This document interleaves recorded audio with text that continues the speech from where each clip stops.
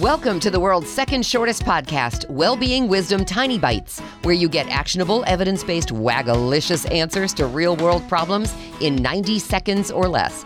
I'm Sandy Weaver. Here's today's Tiny Bite. Did you know the older you get, the more patience you'll have? Think about you as a 10-year-old. What frustrated you?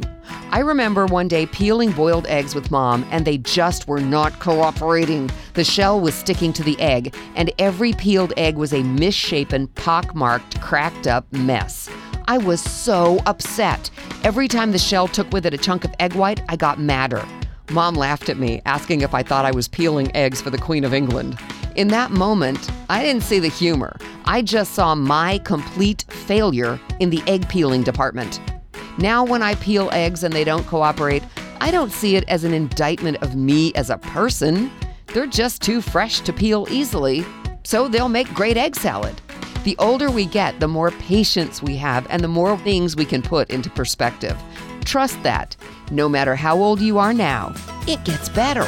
Want more? Come and play in the Wagalicious Life online community playground. Go to wagalicious.life. That's WAGALICIOUS.life. Here's to your success, one tiny bite at a time.